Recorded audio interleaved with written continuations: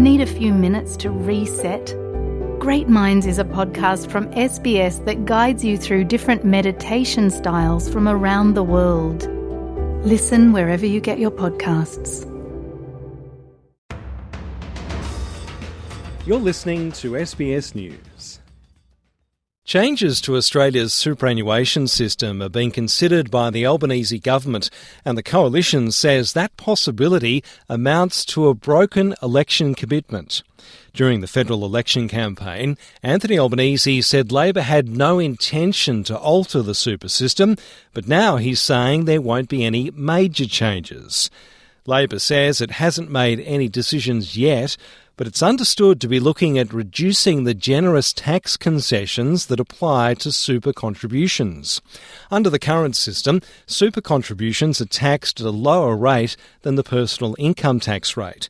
The government argues action is warranted, not least because of a forecast that superannuation tax breaks will cost the budget more than the age pension by 2050. The Coalition's Treasury spokesman Angus Taylor says any changes to tax concessions would undermine the whole system. The entire superannuation system is undermined when election promises are broken, particularly when it comes to tax arrangements and how super is being spent. Anthony Albanese says superannuation is designed to provide for retirement, but his party is concerned that a minority of super accounts have multi-million-dollar balances. The latest Treasury figures from June 2020 reveal about 12,000 people have balances over $5 million.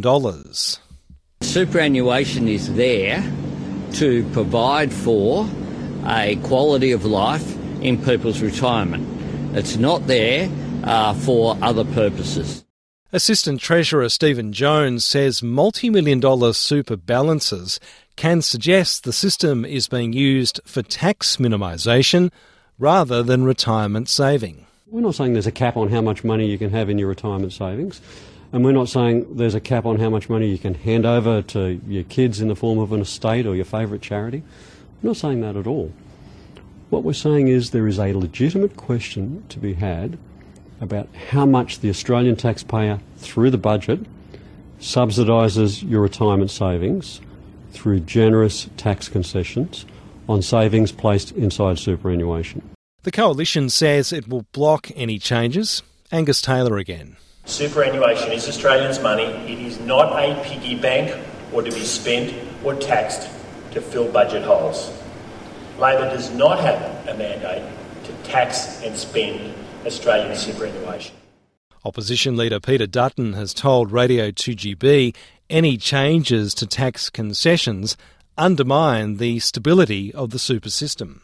If it starts on people with higher balances, Ray, they'll just keep coming back to the well, and all of a sudden you're a couple of rungs down, and people who didn't think they were in line, next, they're having to pay additional tax. And the other final point is that there needs to be certainty around superannuation. There'll be kids and, speaking to their parents and grandparents now who would be saying, well, why would I invest money into super if you've done the right thing, you abided by the rules, and now the rules are being changed and there's uncertainty that's been created about your retirement nest egg. Anthony Albanese says the Coalition has a terrible record when it comes to superannuation.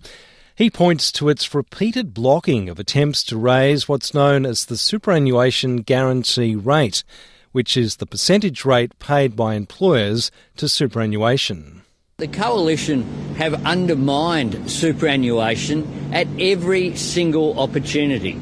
They went to election after election saying they wouldn't interfere with the superannuation guarantee and then breached it every single time, and a whole lot of them tried to do that last time round as well during the last term.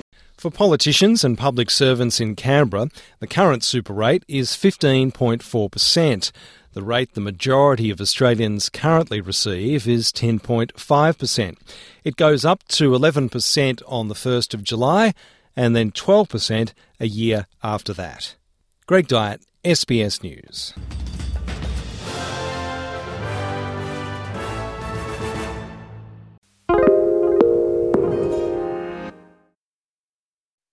Why do people want to be at work? To feel heard, appreciated, part of something, and to know there's a career path for everyone. Inclusive workplaces are linked to increased innovation, productivity, and employee satisfaction. Make your organisation a place where people want to be. For inclusion and diversity training, visit inclusion-program.com.au.